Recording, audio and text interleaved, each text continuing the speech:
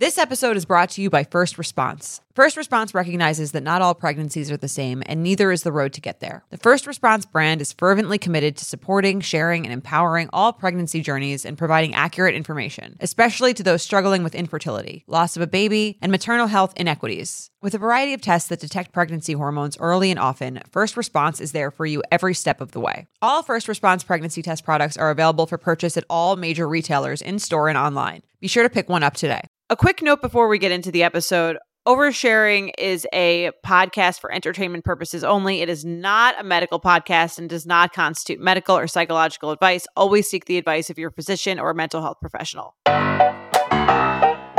Hello and welcome back to Oversharing. I'm Jordana Abraham. And I'm Dr. Naomi Bernstein. So nice to be back with you, catching up. How's it going? It's been a minute. I've been all over the place. So I had 3 shows last weekend. Oh, and then right.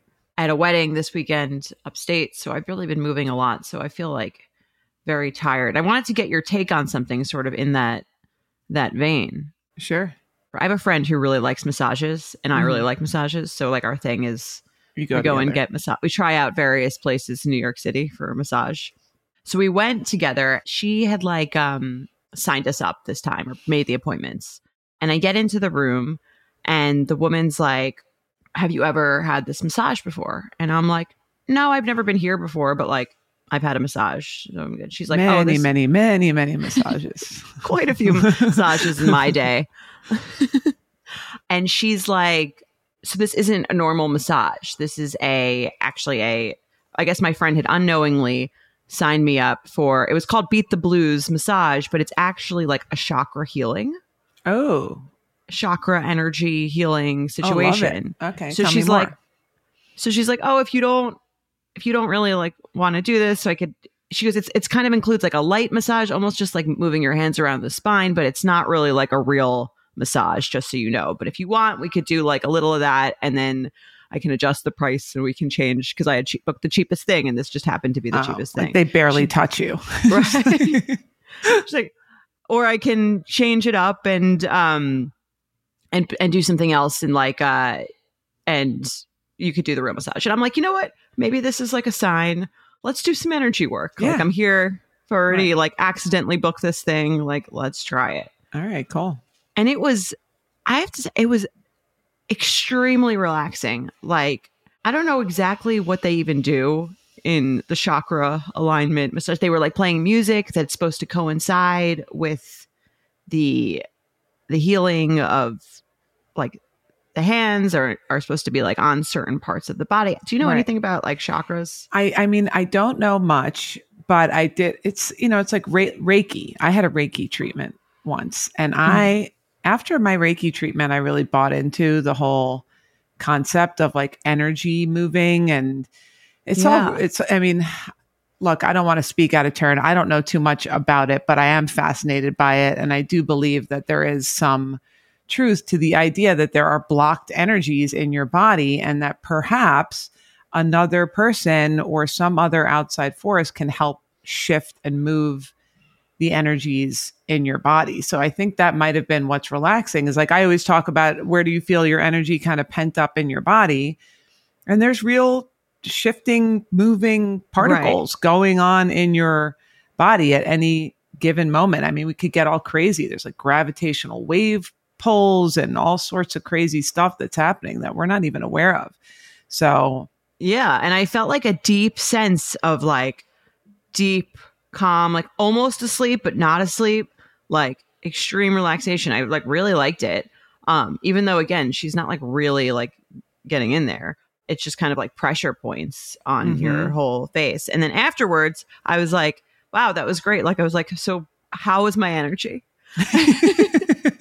I'm here. You know what I mean? Right.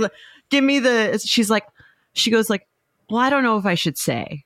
Ooh. I'm like, okay, well, now you need to tell. Right. Oh my gosh. And she's like, to be honest, your energy is very fragmented. It feels like you're doing, your energy is sort of put in too many different places, and it's a little bit chaotic. So what that tells me is you're working on too many different things at the same time, and it just feels really like scattered and whatever. So I was like, that kind of does feel like Good an feedback. accurate assessment of like where I'm at. And then I'm here, so I might as well get into like the woo woo of it. And I'm like, well, and she also goes like, I don't know if you have your period or something like that, but like I'm feeling like a weird energy around that. I'm like, well, I don't have my period, but like, is there some sort of like fertility energy that you're feeling there? Like, she's like, oh, are you like trying to have a baby? I'm like, yeah, I am. She's like, okay, well, like, she's like, when you, and then now she's I've turned her into a fortune teller. She's like, well, she's like, when you stop like trying to do like 700 things at a time, and like, you can like, you're able to like relax and just focus on one big thing and take like smaller, more relaxed steps, then you'll have a baby. And I'm like, okay, again. And then I left there, and I'm like, would I do this again? Like, this was kind of interesting. Like, I don't fully believe it or fully buy into it, but I also don't think nothing happened. Like, I think like there was a something. Yes. And it's always kind of interesting to be in that state of like, and I also like, I booked this by accident. So it seems like almost there's like a fate type thing that brought me into it. And I'm just kind of like, not really sure what to take of it. I love that you did that. And I think you should push forward. I think you should keep going. Keep going. I think you should do a Reiki session, and I would love to hear all about it. It's, it's funny, when I did my Reiki session afterwards, I got a really bad migraine headache. And I thought that was, as uncomfortable as that was, I thought that it was like some kind of an energy shift that was happening, or like she barely touched me. You know what I'm saying? Like there was some kind of a movement of some kind of stuck energy. And I really do. I would love to see if you just did like a little package of a few Reiki sessions, because what I do know is that there is science behind having all of the systems in your body kind of integrated, where it's not like, the mind body connection, like you're having the physical integrated with the mind. So I think that's part of moving this energy. Like she's saying, your energy is all compartmentalized. It's blocked up. I'm very intrigued. I feel like I might go back. And another really interesting thing is that like so that was like a week and a half ago. And then this Tuesday, I got like a violent, after I like did my tour, and I was like going to 3 different places and like sort of stretching myself thin. And I got like this vicious stomach flu on Tuesday. I'm sorry. Which horrible. Felt like it just like tore apart my whole body. So it was like, she says that, I then go do more. And then like my body is almost like screaming at me to like stop, relax for a second. Yes. Yeah, so, totally. Well, maybe you could, when was that? Tuesday. Yeah. Maybe you could use that as kind of like a reset. I'm going to send you an early birthday present. I'm going to find a really good Reiki center near you. And I'm going to. Is Reiki the same as the chakra work? Is that the same thing? Yeah, I think I don't know. I would, if I answer this question, I'm going to be guessing. I don't know. I'd love to get an expert on here to talk more about all this stuff. I don't know too much about it, but I think it's similar. Yeah. It's tough because like the stuff, obviously there's not like a hard science behind it, but they do say that like if you have an issue or an energy blockage in like one of the chakras in a certain area, it causes like illness around that like part of the body. Like there's like the sacral chakra, which is I think your like digestive or reproductive system, and then like the heart chakra, which is obviously like heart circulation issues. So there's energy in all of those. I mean, there's heart rhythms that are measured on EKGs. There's, stomach acid that's churning around inside your stomach. There's energetic movement going through your intestines. There's energy all over our body. That's a fact. I mean, right now we're moving around with no battery. There's energy inside of us. So,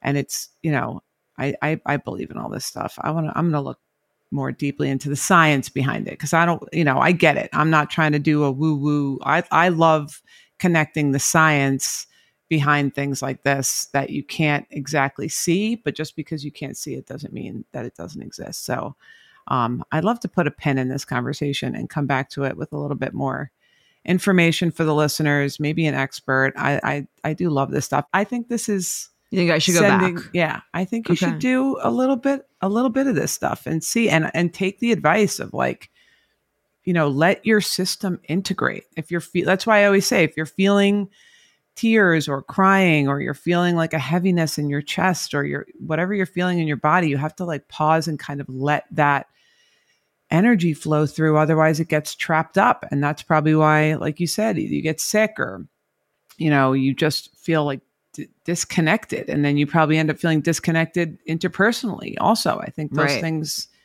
end up happening as well. So for sure. I mean, it's very cool. We should definitely get an expert maybe, or a Reiki healer. I would love that. I would discuss. Absolutely love that. And again, I want to keep it science-based. There is science behind this stuff, so I don't want it to be just nonsense. So I'm gonna look into it too. Cool. You'll bring the science. They'll bring the the woo-woo. All right. We'll have a little balance. Spring is the best time for us to start a new workout routine. It's our yearly collective warm-up. Peloton is here for everyone's yearly warm-up. This is the best time to get into a good rhythm, tap into your power, and get ready for summer. I love working out with Peloton. I take their yoga classes multiple times a week. I also love Pilates. I just love that the classes on Peloton are so well done. The music is great. The instructors know what they're doing. I know everything's going to go super, super smoothly. It's an app I can trust. I always feel better after I take a Peloton class. Peloton accommodates your schedule with a variety of class lengths to choose from. Even if you only have 5 minutes, Peloton has classes for you, giving you the flexibility you need to move your body. Peloton has a range of class types fit for every goal and mood. If you can't run, take a walking class. If you want to level up, go to their Pilates or HIIT workouts, or try yoga if you just need to ground yourself. Peloton makes the process easier with personalized recommendations and guided programs that take the guesswork out of working out, so you can jump right in, keeping your fitness journey fresh every day. Peloton is everything you need to get you where you're going. Whether you prefer to run outdoors, row, or ride at home, or strength train at the gym, Peloton has something for you. Get a head start on summer with Peloton at onepeloton.com. Let's get into our show. We have a voicemail to start. And if you want to leave us a voicemail, we're getting some great voicemails these days. It's 646-363-6294.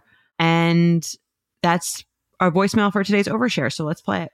Hi, Dr. Naomi and Jordana. I was wondering if you had any advice for how to deal with bad or unresponsive texters. Things ended with the last guy I dated when he just did not respond to the last text I sent, where I was asking if we could address an issue we had been texting about in person. And I knew it was pretty much over by then, so I just left it and we never talked again. And that was pretty much his MO when we were dating the whole time. And it triggered me throughout because when I was younger, I had a lot of experiences of being ghosted by different groups of friends. So now I'm back on the dating scene and I feel myself getting triggered every time it takes a while for someone to text me back. I don't seem to be able to trust myself to respond appropriately, whether I should just say something or wait out those long periods, or maybe it's me just having to do something else entirely to distract or calm my mind or body when those periods do come so that I'm not hanging on every message from a guy I'm newly dating. I really would just love to hear your thoughts on texting in the early stages of dating in general. What is worthy of being actually annoyed or upset? What is, a common trigger for anxious attachment? And how to deal with either of these things. Thank you so much. I really appreciate it. I really like this voicemail because I think in dating, especially in early dating, it's very hard to tell, especially if you're an anxious dater. Is it me? Am I the one who's expecting too much out of conversations or texts or whatever? Or is this person actually doing something that one would think is really annoying? Are they actually not interested and I'm reading this correctly? Or is it this system that's activated and I'm being too sensitive? Totally. Yeah. I think a lot of people can relate to this question. And for this listener in particular, and probably for most people, it does come from this maybe fear-based past trauma stuff. She said she was ghosted by multiple groups of friends. So I think that when that has happened to you in the past, when you don't hear from somebody, it activates this need to know thing, like this sense of urgency of like, are they in or are they out? Are they interested or are they not? Are we going to go on a date or are we not going to go on a date? Like this, what I took from this, and I think from most people that are going through this, and this is probably not the advice that people are going to love to hear, but I think this is your opportunity to practice sitting with the unknown. And I do think that at a certain period of time, when you've texted someone and they don't answer, then if it's 24 hours, I don't want to put an exact, I'm curious to see what you think, but like if someone hasn't answered a text after 24 hours, okay, fine. Maybe you can, move towards like finding some closure or resolution or pushing the issue or whatever it is. But I think, for that initial 24 hours, that is I'm at the gym doing my reps for my soul and my constitution on learning how to tolerate the unknown. I don't know if this person likes me. I don't know if they're ignoring me. I don't know if it's me or if it's him. And you're probably not going to find that out in that short period of time. And there's no answer to that other than waiting. And the thing is, it's like, even if they did text you back right away, they could still not like you. Yeah, exactly. Exactly. It doesn't really mean anything either way. Right. So reading into all these, that's the problem with text messaging, is you're getting all these little snippets. And it's like what I always say, like you take these little bits of different pieces of information and like everyone likes to be an investigator and pull it all together and say, okay, well, because he texted this way this week, last week he answered. And I bet you people even do this. They go back and say, well, a month ago, he was answering my text within 34 minutes. And now he's taking 2 hours and 34 minutes. So what does that mean? It must mean that he's losing interest because, whatever, going back and being a whole investigator, which is just a waste of your time. And I think ultimately you'll find out if you guys are going to be a match or not. And like I always say, change comes when you're uncomfortable. And this is a great opportunity to say, this is making me uncomfortable. And it's a great chance for me to push my edge and learn how to tolerate the discomfort of not knowing. Okay. And like, I think as part of that, I guess to zoom out would be like this, just reminding yourself that this particular interaction isn't going to make or break something that would have happened anyway or would not have happened anyway. Exactly. Which is why on the flip side, I often tell people, just text them. Just text them. Well, they've already texted. They're waiting for a response. Right. Just text them again. Right. Just keep texting. No. Just keep going. No repeat texts. But, but I do think that there's something to be said for like at a certain, like, or a lot of, with a male female dynamic, women tend to want to be pursued. So you meet someone out, and you won't be the first person to text, or you have an initial, hey, nice to meet you text, but you won't be the one who's going to push to say, want to meet for drinks. Or, I think sometimes there's a place to just kind of say, all right, I'm going to put this out there so that I know that I did my part. And now I can do my piece, which is just wait and see. But I think sometimes what people do is they're so scared of the rejection that they won't even initiate anything or put themselves out there. And anyway, I don't know if this is this particular listener's issue. I think she's more like, I've sent a text and now I have to wait for a response. Right. But I don't think there's any text that you're going to send unless it's completely crazy. That's going to make a guy, say, oh, I was so interested in her the day before. And then she texted me, hey, how's your day? And now I've completely lost interest. So I guess like, is her bigger question, how do I not care so much about all of these micro interactions, or even just like the end result of what's happening when I'm dating this person, like this person's potential not being interested in me? Because that's really what, if she's worried, if she's anxious about not being texted back, she's really just anxious about being rejected by this person. Right. Is this going to work? And again, there's no simple solutions. I mean, I guess if you wanted like a behavioral program, I would kind of say, put your phone on do not disturb. So you're not like waiting for the buzz or whatever at all moments. And then you set a time in your mind when you're going to come back and look at it. If you want like a behavioral thing where I think you take control of kind of pushing it down the line. where I'm Right. not going to keep checking and having it sitting in front of me, watch pot never boils kind of thing. And then you have to just use that as the practice of, I'm going to take my intention, I'm going to turn it elsewhere, I'm going to distract myself with, and research shows that when you have intrusive thoughts, there's so many different types of intrusive thoughts you can have. One is does he like me? Is he going to text me? Checking your phone, all that stuff. There's intrusive thoughts about trauma or past terrible experiences or grief or loss. And what research shows is that when it comes to the light type of intrusive thoughts like this, is he going to text me? Or, I have something on my mind, or I have a song in my head even that I can't get out of my head, like something that's just like stuck in your head. The best way to get it out is with distraction. If it's bigger trauma, like, grief or loss or deep pain, the best way to get it out is by like digging into it and like processing through it and not avoiding it and talking about it. But when it's stuff like this, the best way to get around it is to distract. So that's what I would do. Right. And it's great practice for her. It's like, instead of it's like going to the gym for your mental state.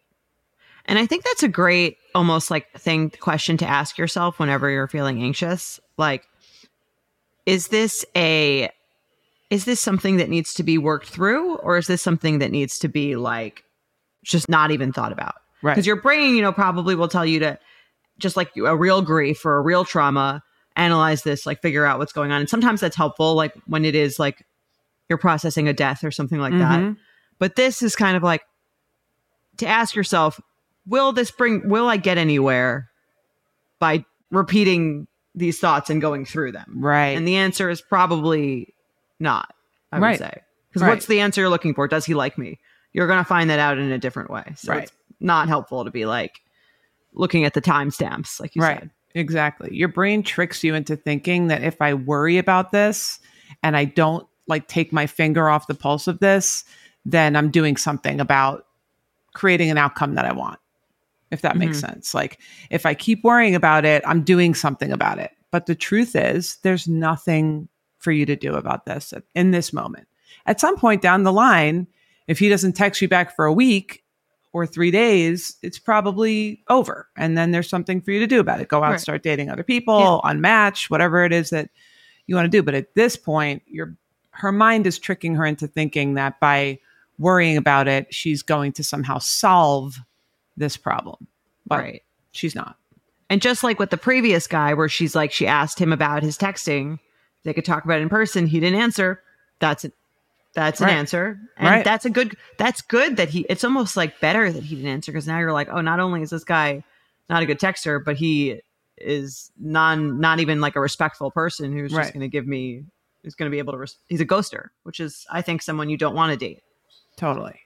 Yeah. And I think at some point you'll realize whether it's whatever your question is about this person, you can either like, I think a big thing is if the person doesn't want to get together, as long as you're not long distance, but if the person's not trying to make a plan, it's best to address all of this stuff, whatever it is, their texting patterns or not, or any of these big picture things, get in person and then address this stuff. I don't think any of this stuff is really goes well over a text conversation. I mean, there's nothing more anxiety producing than texting someone about why they're not texting you back, and then they don't text you back. It's like, at least in person, you've trapped them. Right. They have There's to answer no you. Escape. Totally.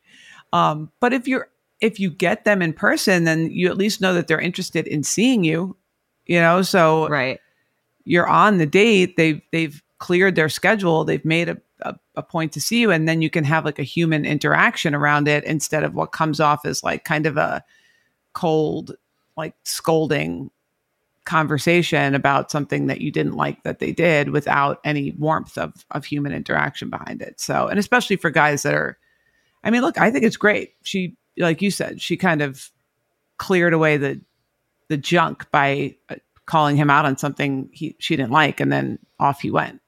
So she saved herself a date, a night of her life there. But I would use this as an opportunity for growth.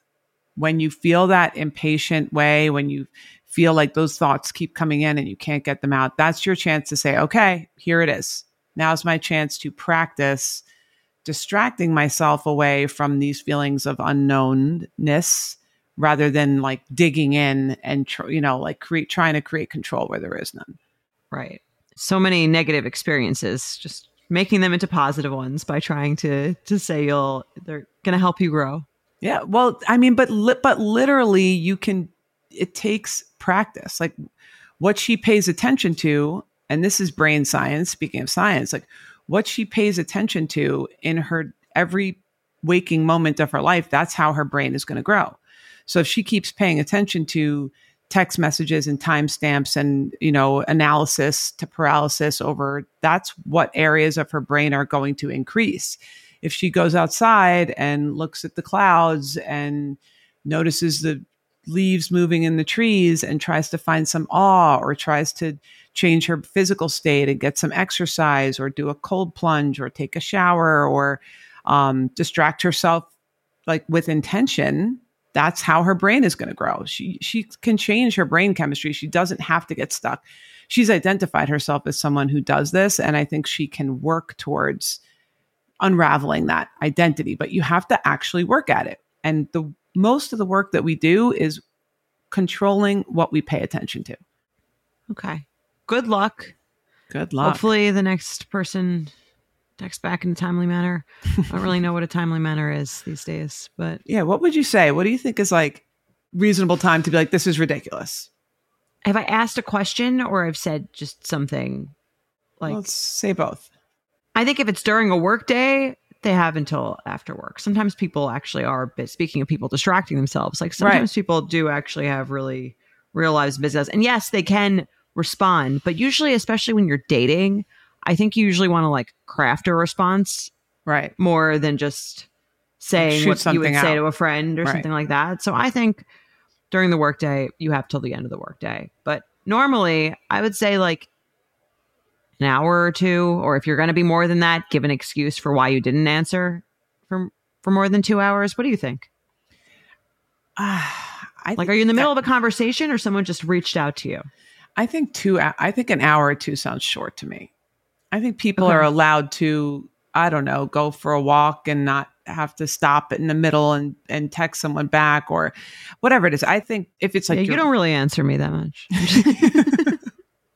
I mean, I think if it's like your significant other and you have like your lives are intertwined in that way where you're like, if I got a flat tire, I'd be calling you kind of thing. That's different than someone who you're like initially dating. I think by the end of the day, like by the time they go to sleep and the new day starts, I think is an appropriate time to respond. And if you don't respond by like, then you go to sleep without answering. Like, I think most people don't typically go to sleep with like many unanswered text messages on their phone.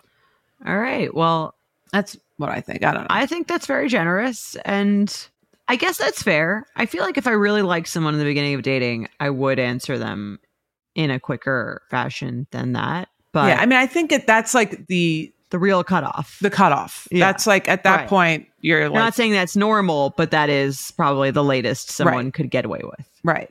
That's what I think. I think it would be great if you're really interested in someone. I do think, but I also think, and I see this on my end of things, there's a lot of people that have been through a lot of stuff and they play games in the beginning where they're not going to answer just not to answer because maybe you took a little bit long to answer one time and now they're playing a game back and they're taking a little bit long to answer because they don't want to seem too, eager or. Right. Sometimes I think I would not answer for a bit, just kind of like to think about what I wanted to say. Yeah, and take a snapshot and send it to all your friends. Right. And get the consensus and get the group chat's take on what to respond. And then once we've agreed and have a consensus, then we can. Right. I don't know. Yeah. So, I mean, long story short, I think whatever this is, I think if someone doesn't answer you by the end of the day, and again, like we always say, that's probably just not someone, either one, they're not that interested, or two, they're just not interested in communicating the way that you're interested in communicating. Right. So you might not be a match because I think it's a perfectly reasonable need or request to say, I need someone who answers my texts by the end of the day. End of the day. Yeah, I agree. There is nothing better than feeling yourself, especially when your denim looks and feels good. That's why Lee is a staple in my wardrobe, because everyone is an icon in their own right, and Lee makes denim so you can own your style and feel good about it. I got a few Lee pieces that I absolutely love. They've been a wardrobe staple of mine ever since I got them. I just keep basically like switching between the 2 or 3 jeans that I got. Every time that I wash them, they get more comfortable and they get more fitted and more flattering to me. I love that they flatter every body type. They're timeless, so you can wear them at any point. I love that the jeans feel like comfortable yet flattering. I don't know how they do it. It's actually an art and they've mastered it. Leah's denim jacket is the one to reach for without fail, a classic. The Rider jean jacket is the OG, what every other brand has copied for decades. Denim trends come and go, but Lee is legendary for creating denim cuts that fit your body. Their spring collection is here, so get the freshest looks and cuts before anyone else. You can find your Lee fits by visiting lee.com. That's lee.com to shop spring looks now. Let's do a batch assist. I'll read it. Go for it. Hello, Dr. Naomi and Jordana. That's pronounced how Jared's mom says my name. I need your advice on how to react to an upcoming conversation with a colleague. Let's call her Jane. Jane is married with children, but had an affair with another colleague. Let's call him Dick. Recently, I learned about the affair directly from Dick. They had a serious relationship and even considered getting together officially. That didn't work as planned. Now, Dick is dating someone else, and Jane is still in her marriage, as far as I know. Jane has never told me about the affair, but recently we reconnected on a work call. She mentioned that she would like to get together next time I'm in town to tell me about some drama happening in her life. I think we both know what this drama is. I'm not sure how to react to her, considering I already know the whole tale. What's the best way to react to someone sharing a personal story you already know from talking to the other person involved? Would I be a bad friend or colleague for pretending I don't know? Or is that actually better? Is a white lie approach the right choice here? I don't want to interject myself in their situation, but I also don't want to seem shady and pretend I don't know the whole tale. I hope I can get your advice. Thank you. Not another Yenta. Yeah, this is interesting. I think people do this all the time. I mean, the obvious answer to me is for her to be like, yeah, Dick told me what happened. Because he did, Okay. unless she promised him that she wouldn't say anything, which she doesn't really. I thought the obvious answer would be to just pretend she didn't know, to be honest. Oh, interesting. Okay. So, and look, I think this happens. What is it about just saying, oh, yeah, I heard Dick told me the whole story? Because I think she would be mad. Then this woman would be mad at Dick for telling someone the story. Like, it might be like, then she might be like angrily texting Dick, and or she might be like then very anxious and annoyed that he's telling many people, and maybe, you know, apparently she's still married, so it's just out and everyone knows, Right. It's which true. is probably helpful information for her to know, I guess. If that's if he is going and telling everyone, Right. but I could see why she wouldn't really want to be put in the middle of that. And I think that usually when this kind of thing is told to you, it's sort of told with like an understanding that right. it's not, you're not going to be telling other people. I think it's such an awkward position for him to put her in, where now she has to like sit and listen to a whole story that she already knows just because that's on him, really. If he, Right. She's going to throw him under the bus. Look, I think unless he said, promise not to say anything or don't say anything, I'm sure. She's about to tell her too. Right. Well, what if he did say, please don't tell anyone? Okay. If he said, please don't tell anyone, then I would probably say, pretend you don't know. Okay. Right? Yeah. I would be surprised if don't you think that's sort of implied? Someone tells you like an intimate like story about themselves. Yeah, unless it's like the exact person that it's not like there's a third party coming in and she's kind of like, oh my gosh, yeah, I heard the whole story about Dick Right. and Jane. You're never going to believe this. And then start spilling it to a person who doesn't already know. Jane already knows the story. So I don't know. Yeah. My take on it is, if this were me, I would probably quickly into it say, I have to tell you, Dick already told me some of this. Just so you know. Okay. I don't know that I would necessarily like spill all the beans, but I'd probably give her a heads up, because I just feel like it is a little shady and awkward to sit and listen to a whole story that you already know. But on the other hand, you get a whole new perspective. Right. What's her take? Right. So you're the investigator. You just kind of want to hear the two neutral sides. Right. Because I'm kind of like, what is the purpose of either of them telling the story? Is it for advice? Is it for like just to sort of give them an update. Right. Like, I don't know. I guess what is the moral thing to do? I guess the moral thing to do is what you're saying, especially if he didn't say don't tell anyone, is to tell her that you did already speak to him about it. I thought this email was gonna be about her like judging the situation. Like, Right. is it ethical that like I haven't told Jane's husband about this Right. story or Right. something? Right. That's No. not even the question. But I feel like I've been in this position, and I'm trying to think of what it's been about, where it's like someone's telling me something that I already know, and it takes a little while to kind of be like, yeah, I kind of already They know. mentioned it. Mentioned. Yeah. Like, and I don't know what that is. I guess it's sort of like you don't want them to feel like people are talking about them behind their Yeah. back, but they are. So, Right. I mean, if you told someone an intimate story about yourself, or you revealed like a secret of yours to, let's say, a friend, right. and then like that friend told someone, I guess you're saying it because it's about them, it's okay. I assume that you would say it wouldn't be okay if it was Like someone that was just someone. like, oh, did you hear about Dick and Jane to a different friend? Yes. Yes. Because whatever's here, they both already know about it.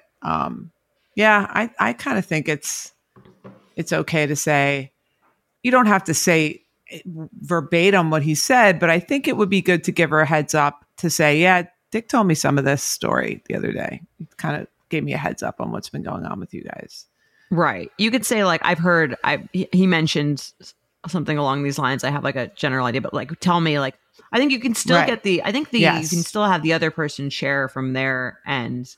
But I do think I would be mad that the other person told this person. Right. Oh, well, you kind of reap what you sow, I guess. If you're going to do this in the workplace and you're going to make this type of mess, this is going to come out, and Right. it probably is better for her to know probably that he's telling people, so that maybe she needs to go to him and say, hey, I mean, can we not be like telling people? But the tough part is, it's like you can't really get mad for him telling people if you found out because you were telling people. I guess that's true. Or maybe they could just come to an agreement where they both say like, all right, let's zip this. Let's try to put this, cat back in the bag. Well, I have another spin on this moral dilemma. Let's say she's friends with both of them. She sees Jane. Jane doesn't mention anything about this. Just talks about her marriage as if it's perfectly fine and normal, and is talking about a different dramatic event in her life. Mm-hmm. Like, should she tell her friend that she's heard this about this whole situation? That one is almost trickier. That's trickier because it's like, who are you loyal to here? Right. And like, is it her business to, like, is it her right to say, I heard about the affair that you're having with Dick. Like, Dick told me about the affair. But it's also her friend's right to like not tell her, I guess. Right. That is a tough one. Personally, I'd probably stay out of it. Right. And not stir up anymore. It is weird, the idea that you could be talking to someone that knows like a big secret of yours and you have no idea. Oh gosh, that is a bad feeling. That's like a weird thing. This is why you don't date your coworkers. Yeah, especially in the workplace. It's true. It's really tough. I mean, on this one, I don't know. It seems like maybe we disagree. I think she should, like you said, she may be talking about some other guy she's dating. Who knows? Like, she may have a totally different thing that she wants to talk about. But if she starts going into the whole thing with Dick, I personally would say, yeah, I've already heard a little bit about this, or just give her a heads up. But let's say she says, hey, I just wanted to let you know I'm getting divorced. Nothing about Dick. Right. I still don't think you would mention it unless she mentioned it, I think. That I talked to Dick and he explained to me, no, I think that's like, I guess for her to come out with. Yeah, I agree. Okay, so if the oversharing rules are that if they tell you that they already know, you can say you heard. Right. And if they don't mention it, you don't mention it either. Right. I think I would leave it at that. I mean, depends on how good of a friend this is. It doesn't sound like they're great friends. She said they reconnected on a work call.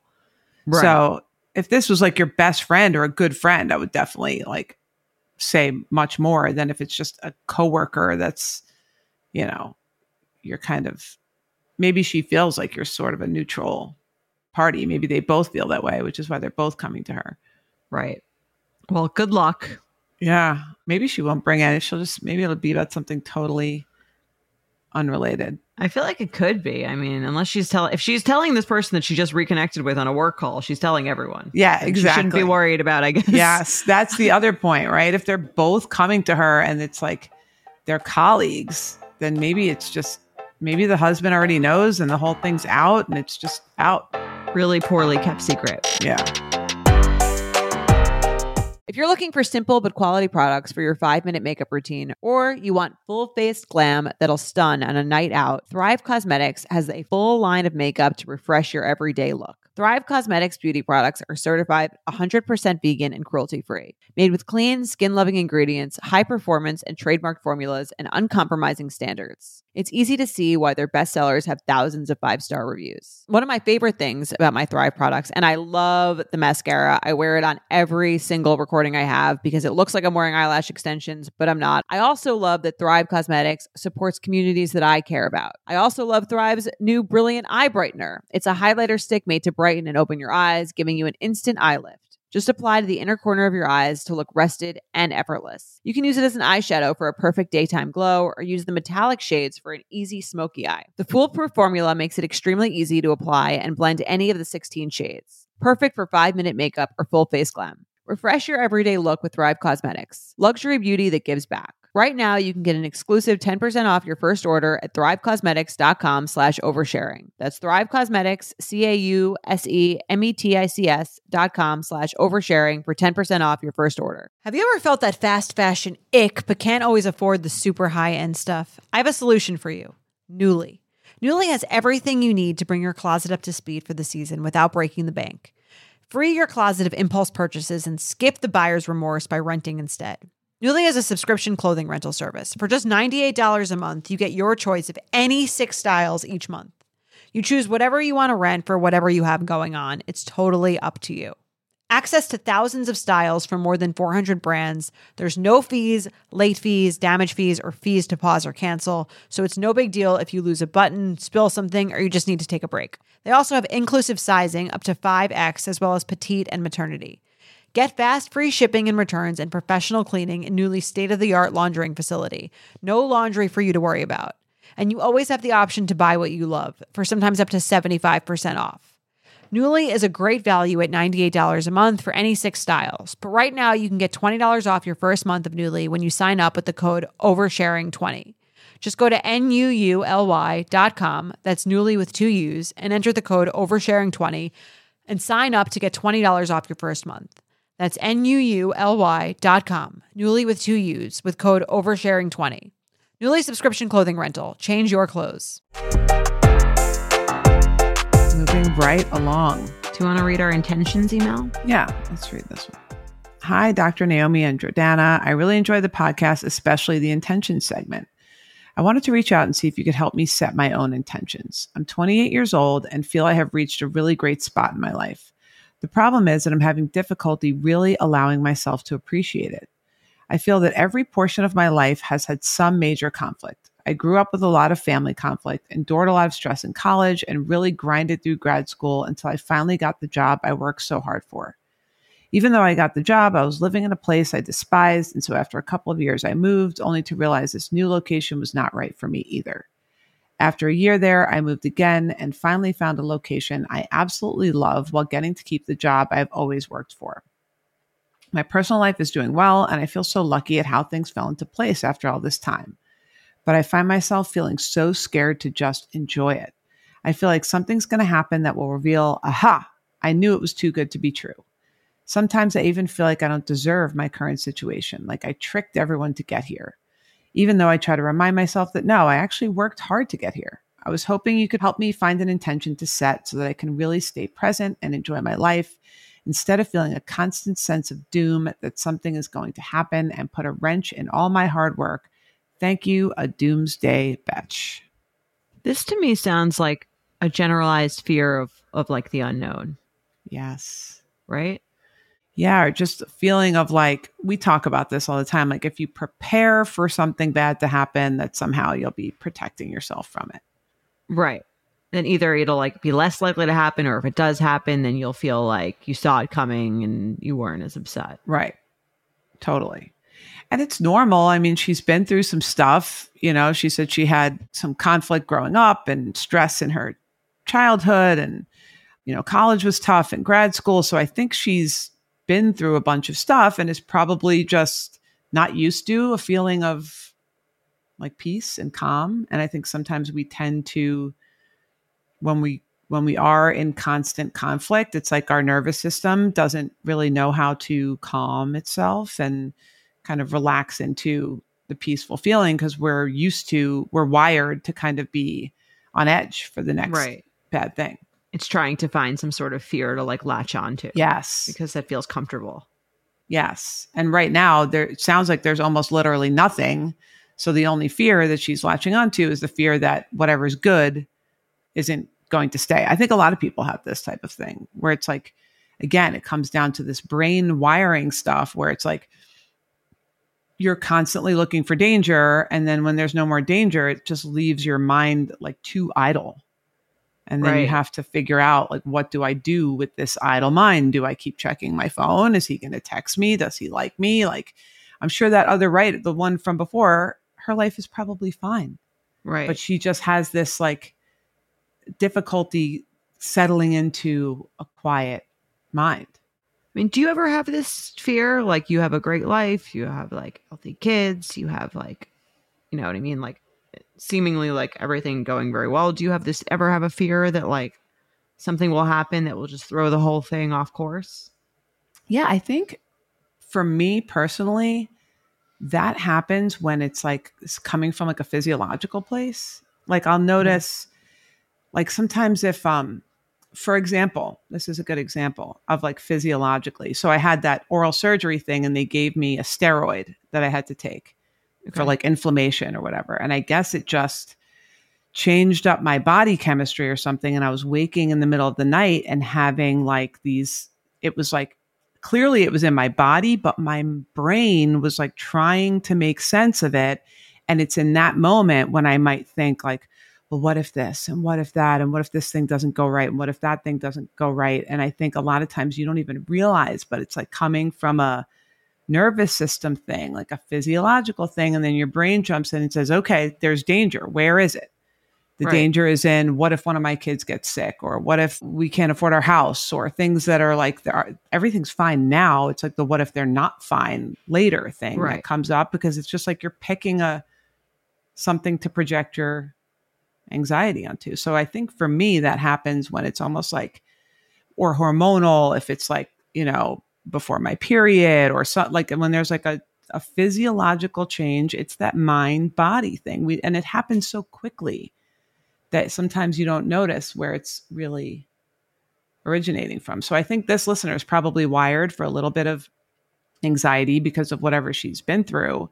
And, you know, I think she is just getting into like preparation mode when she doesn't need to be in preparation. Sometimes you do need to be in preparation mode, like if you're moving or if you're, you know, something's happening. But right now. Right. Anxiety is helpful to the effect that it gets you to do something. Yeah. To prepare for something happening. Mm-hmm. But it goes overactive, and then we start preparing for something to be like undone, or something that we're afraid is never going to happen that we want to happen. Or so, yeah, I get it. I would first of all do what I always say, which is like see where this is living in your body when it happens. So I wrote a couple of intentions for her. The first one isn't exactly an intention, but it's like when you notice this thought come up in your head, and you've talked about this too, of like, even on things like if you were to get pregnant and then you're kind of like, oh, I have to like I don't want to get my hopes up. Like I want to like make sure that I'm keeping my expectations low, and that I'm like not getting ahead of myself, and just kind of stopping and kind of like thanking your heart for trying to protect you, like noticing what's happening, right? Like, okay, there is my beautiful, loving, warm heart that wants connection, that wants, that wants happiness, that wants peace, that's been through a lot. And my heart is trying to protect me. Thank you. So you're not rejecting that part of yourself as like, you're crazy, you're anxious, like calling it all kinds of bad names. You're accepting that part of yourself and saying like, okay, thank you for trying to protect me. But then the intention that I wrote is, well, I wrote two. One is I intend to find peace in allowing and accepting rather than predicting and preventing.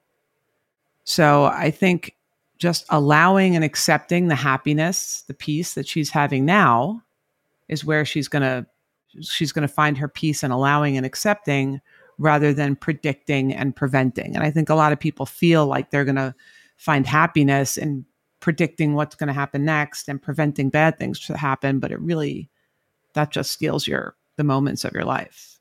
Right. To the extent that you can't actually do that. Right. And if you can, then great, do it, well, what if, and this is sort of going away from the listener's email, like, I guess someone who's like super type A would be like, well, if I do all these things, I am able to control these things. So I am, if I call my kid every hour while they're out, like I can be more that is something I can do to be more protective. So, but in their mind, right. Versus, someone else would look at that and say, well, that's too much. Like, how do you know when it's too much versus you're doing an appropriate level of protecting? Well, I guess it's like, is it actually protecting? First of all, like calling them and saying, are you okay? Isn't going to make them okay. It's just going to make you know that they're okay in that moment. Right. And then you're kind of kicking the can down the road because 5 minutes later, as soon as you hang up, they could get into a car accident. Right. Or whatever it is. Like, is this a type of checking and protecting that's like going to give you some relief for that's like kind of like an OCD type thing when you're like, do the checking, but the checking doesn't really help long term.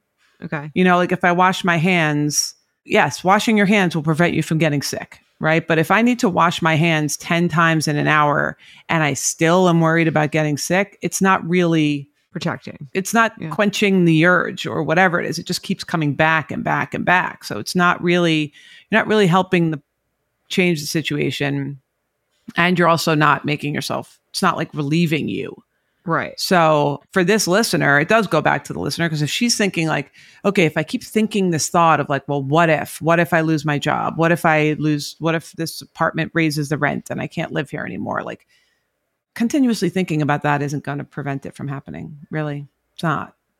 If it was, maybe it would be helpful. Not even probably, because it would just like ruin your time that you actually do have there worrying about it.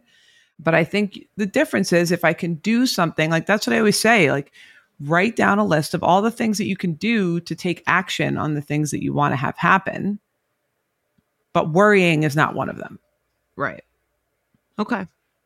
So the other one that I wrote for her that I think is really helpful for someone who has this pattern where they've been through something and then it feels like because I've been through something, I'm afraid of it happening again.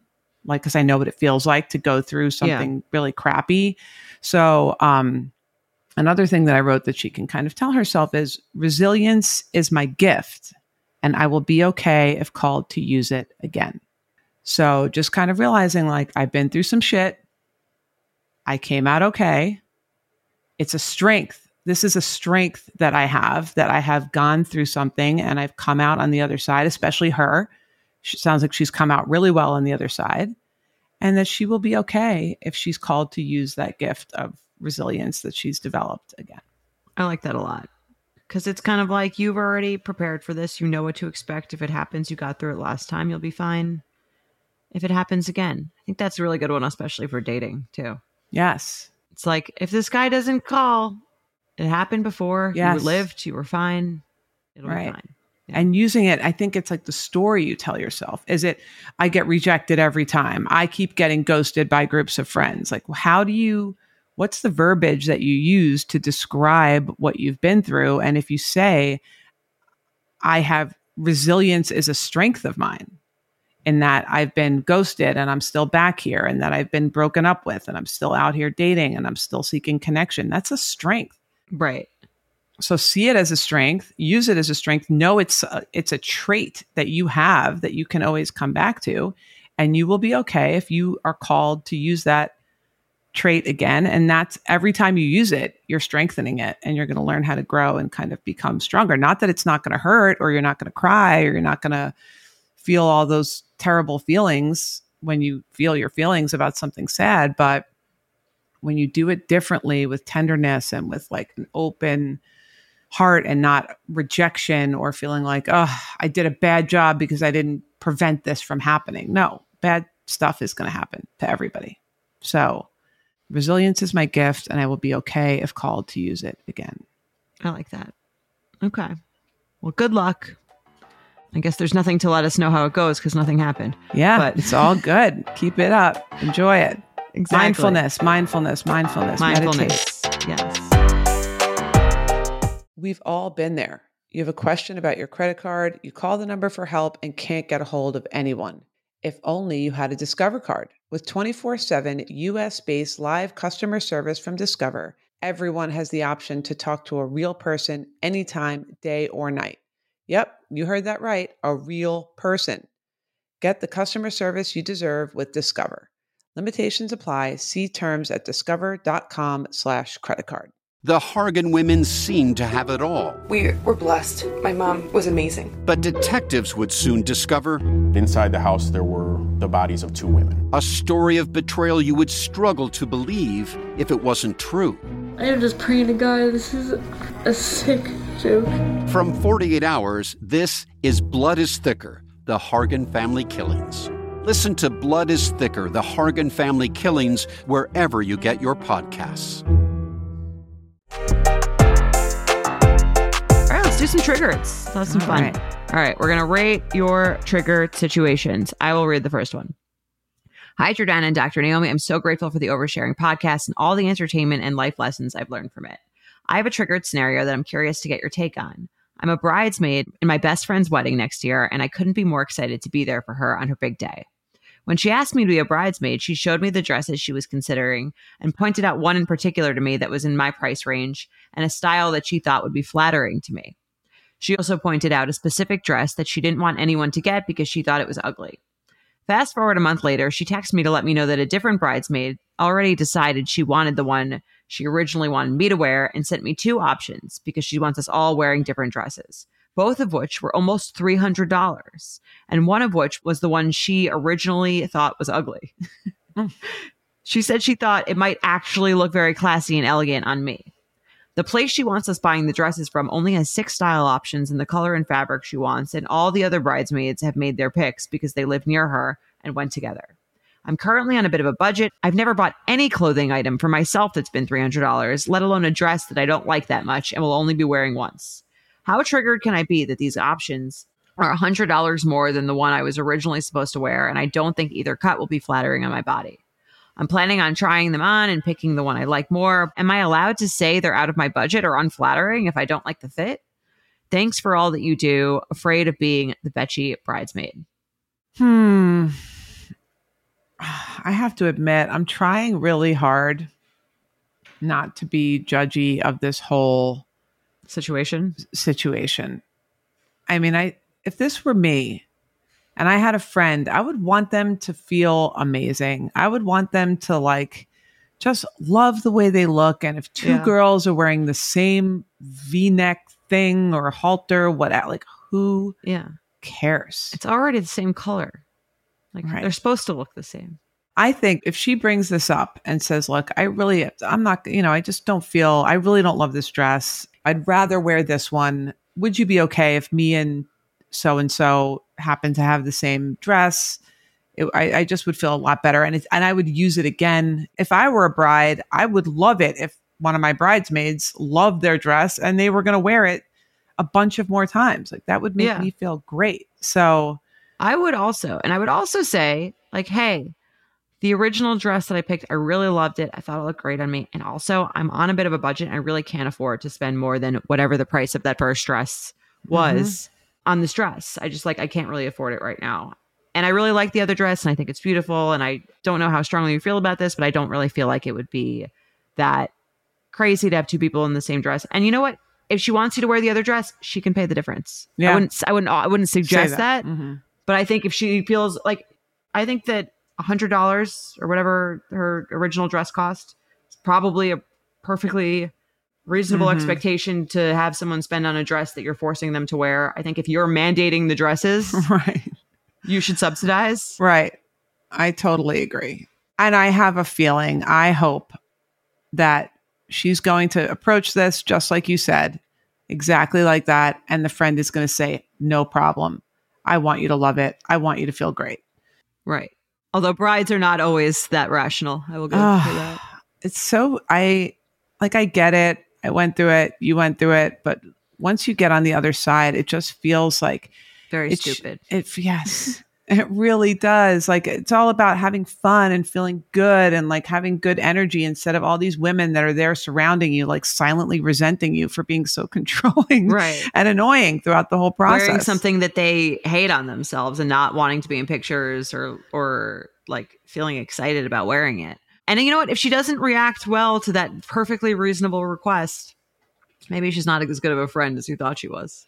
Yeah, exactly. I really do think that a good friend would want you to just be in the best mood there with her and enjoy the experience. So right now, how triggered can she be? I'll make it a little lower because she hasn't expressed herself yet. Okay. And she hasn't said, I really would prefer not to wear that. So it's on her, I think, at first to kind of express that she would rather not wear that. So at this point, I'm going to give it like a 3 just because she came to her and suggested it. Right. If she then pushes back or says no, then I'm going to bump it like way up. I give it a 5 just because I think she already picked the dress and had the discussion with the friend. And then the friend like gave it to someone else. It's like, why does this person get it over me? So yeah, I'd just be kind of like, oh, well, now this is my problem instead of like, you've chosen me to be the one to change. And I think that's a little triggering. Like, go to the other person or don't go to either of us. Right. And get over it. Right. So I'd give it a 5, but I agree. She should say something. And if she doesn't respond in a nice way, we can bump it up to a 7. All right. Let us know. I really hope you bring this up. All these things are good they're good fodder for relationships to see how people are communicating. To learn how to do conflict. Exactly. To learn how to like actually do that. Yeah. It's great. Learn how to do conflict. Go to her. I'm sure she's going to be much better. I get it. You don't want to be annoying and people are always walking on eggshells with brides and bridal stuff. And we should just cut that out. Right. I'm not really of the opinion that like you can't ask anything of the bride. Right. Or the bride can just make whatever requests that she wants and people just have to deal with it. I mean, I've also never been a bridesmaid in a wedding where I had to wear a specific dress. It was always, maybe besides yours, I think yours, there was like a few different options. Yeah. Usually it's these days, you just pick a dress. It's okay. No, it's like usually just like one color, right? Or whatever color style scheme. You want, right? Pick a dress that you like in that color. Yeah, no, that makes more sense. Yeah, I mean, look, even looking back on my own wedding, it's like, you just get, I get it. You get all wrapped up in this whole thing. It's like, this like tunnel vision thing. And it's looking back on it, it's ridiculous. I remember one of our biggest fights, Jeff, we had like picked out these colors. I forget now even, it was like a beach theme. And we picked out like, it was like a turquoise and a peach kind of color. And I remember Jeff went with his brother to go pick out like ties or whatever for the groomsmen. And he sent me this, like, it was like an evergreen, like whatever. It was like some kind of like freaked out. Oh my gosh. I was like, are you kidding? This is the totally wrong color. And he was all excited. And I was like, what do you mean you're all excited? Like, this isn't what we spoke about at all. And looking back on it, I'm like, who cares? That's so funny that someone even as zen as you could get. It's the thing. It's a slippery slope. The wedding industry will get you caring about things that you never thought you could give a shit about because it's so dumb. Like even you, like someone who I would say is very above caring about any of that stuff. Totally. I mean, look, it was 15 years ago. So I was like a bit of a different person, but at the same time, like it makes it feel like there's this perfection thing that you're going for. Right. It feels like it feels like it has to look really, and nowadays it's even worse because there's Instagram, so you kind of like it has to fit this, and everyone's gonna see it, and it feels like it ups the stakes and everything. But totally agree. Your friends' dresses are stupid, and she'll get over it. All right, let's do one more. All right, you want to read it? Sure. Hey there, Jordana and Dr. Naomi. I'm having my first baby boy, in the middle of June, and our OB recommended we get the shot to prevent whooping cough as it's a more common sickness they're seeing develop in infants. I asked if my family and in-laws should get it, as they will be coming to see him once he's born. They said absolutely they should get it if they aren't up to date. So after my husband and I did some research on our own, we decided this is a non-negotiable for us. I reached out to the immediate family who'd be visiting us when he was born and told them to please ensure they're up to date on their shot for whooping cough if they're planning to see him before he's 6 months old. My dad immediately had an issue asking, why do I need that? What else are you going to make us do? You're not going to let me see my grandson if I don't get a shot? Who's telling you we need this? My dad is one of those people that doesn't believe in doctors and thinks they're all out to get us, but this is my baby and I feel like the shot is not asking too much. That is our only non-negotiable because of the risk factors involved. Once our baby is older and has had his rounds of vaccines, then I would feel comfortable having him around people who aren't vaccinated, especially since his immune system will have had a chance to develop a bit. Should I be triggered by my dad's response? Am I doing that first-time parent thing where I make too big a deal of something minor? I appreciate your insight, and I'm sorry for the long note. Just made it longer by acknowledging that it's long. Signed, Mom-to-be Betch. I like this question. Yeah, I think a lot of people are probably going through this. Right. I mean, here's the thing. I feel like normally when you make this request, people would like talk shit about it behind your back. And just and then just do it, right? And then just do it, or right. not do it, or and not go for 6 months and see the baby at a different point. Right. Like I do think whatever you choose, people always are gonna judge anything you do. We've talked about weddings; they're gonna judge you wanting everyone to have a different dress. Right? You want your baby. This is probably a little more serious, at least in her mind, I would imagine. She wants to make sure she's protecting the baby. She wants the thing. Some people think it's ridiculous. Some people don't. If you're lucky, they just talk about it when you're not around.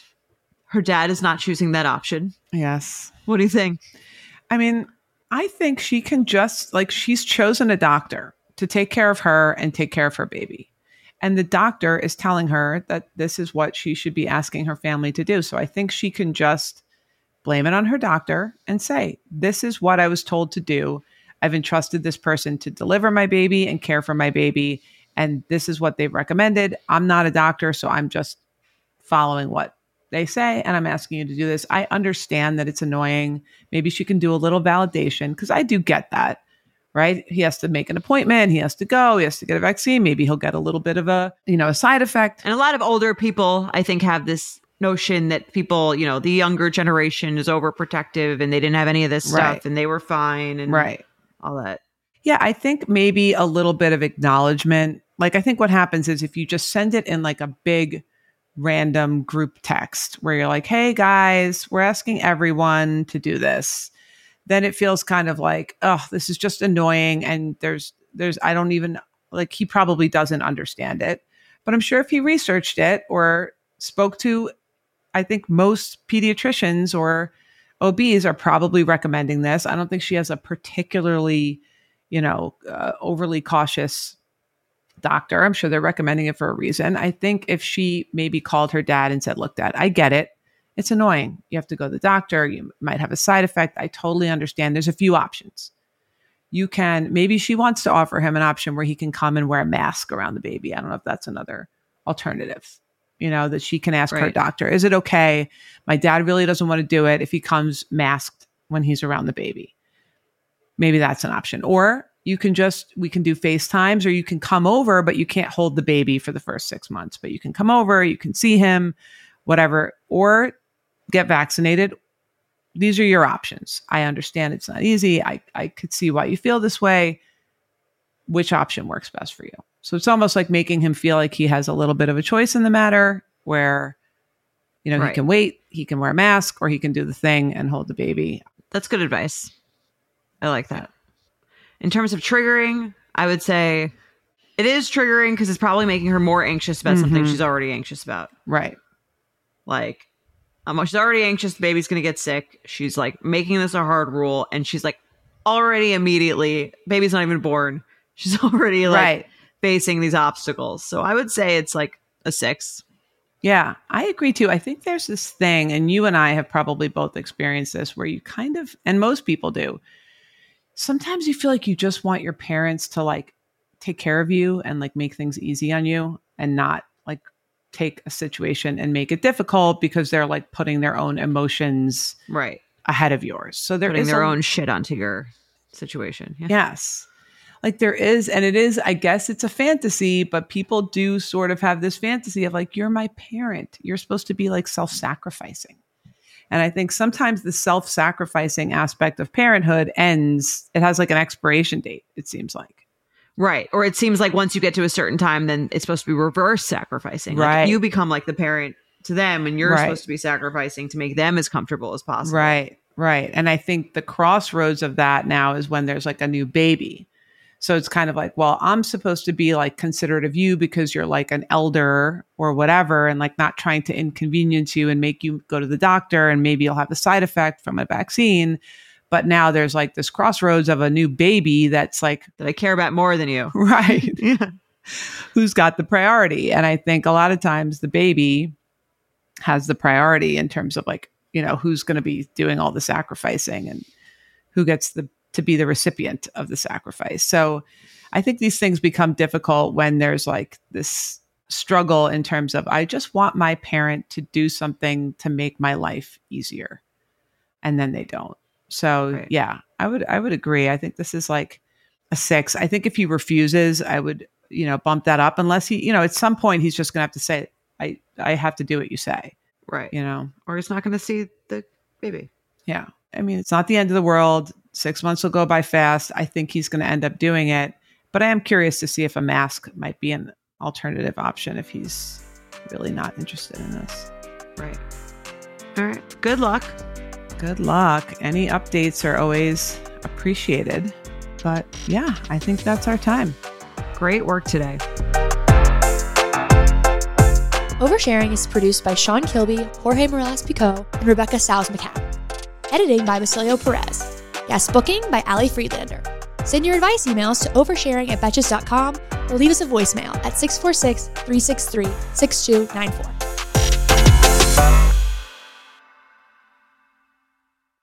Thank you to our sponsor, Netflix. Bridgerton is back, bringing us another scandalous and sexy season. And dearest gentle readers, you will not want to miss this chapter. In season 3, longtime friends Colin Bridgerton and Penelope Featherington find themselves in quite the precarious situation. The wallflower is ready to bloom, but she needs Colin's help to find a marriage match. Will these friends defy odds and expectations to find true love? And will Penelope's secret identity as famed gossip writer Lady Whistledown destroy any chance she may have at love? You shall have to watch and see. Watch part 1 of Bridgerton, only on Netflix May 16th. Betches.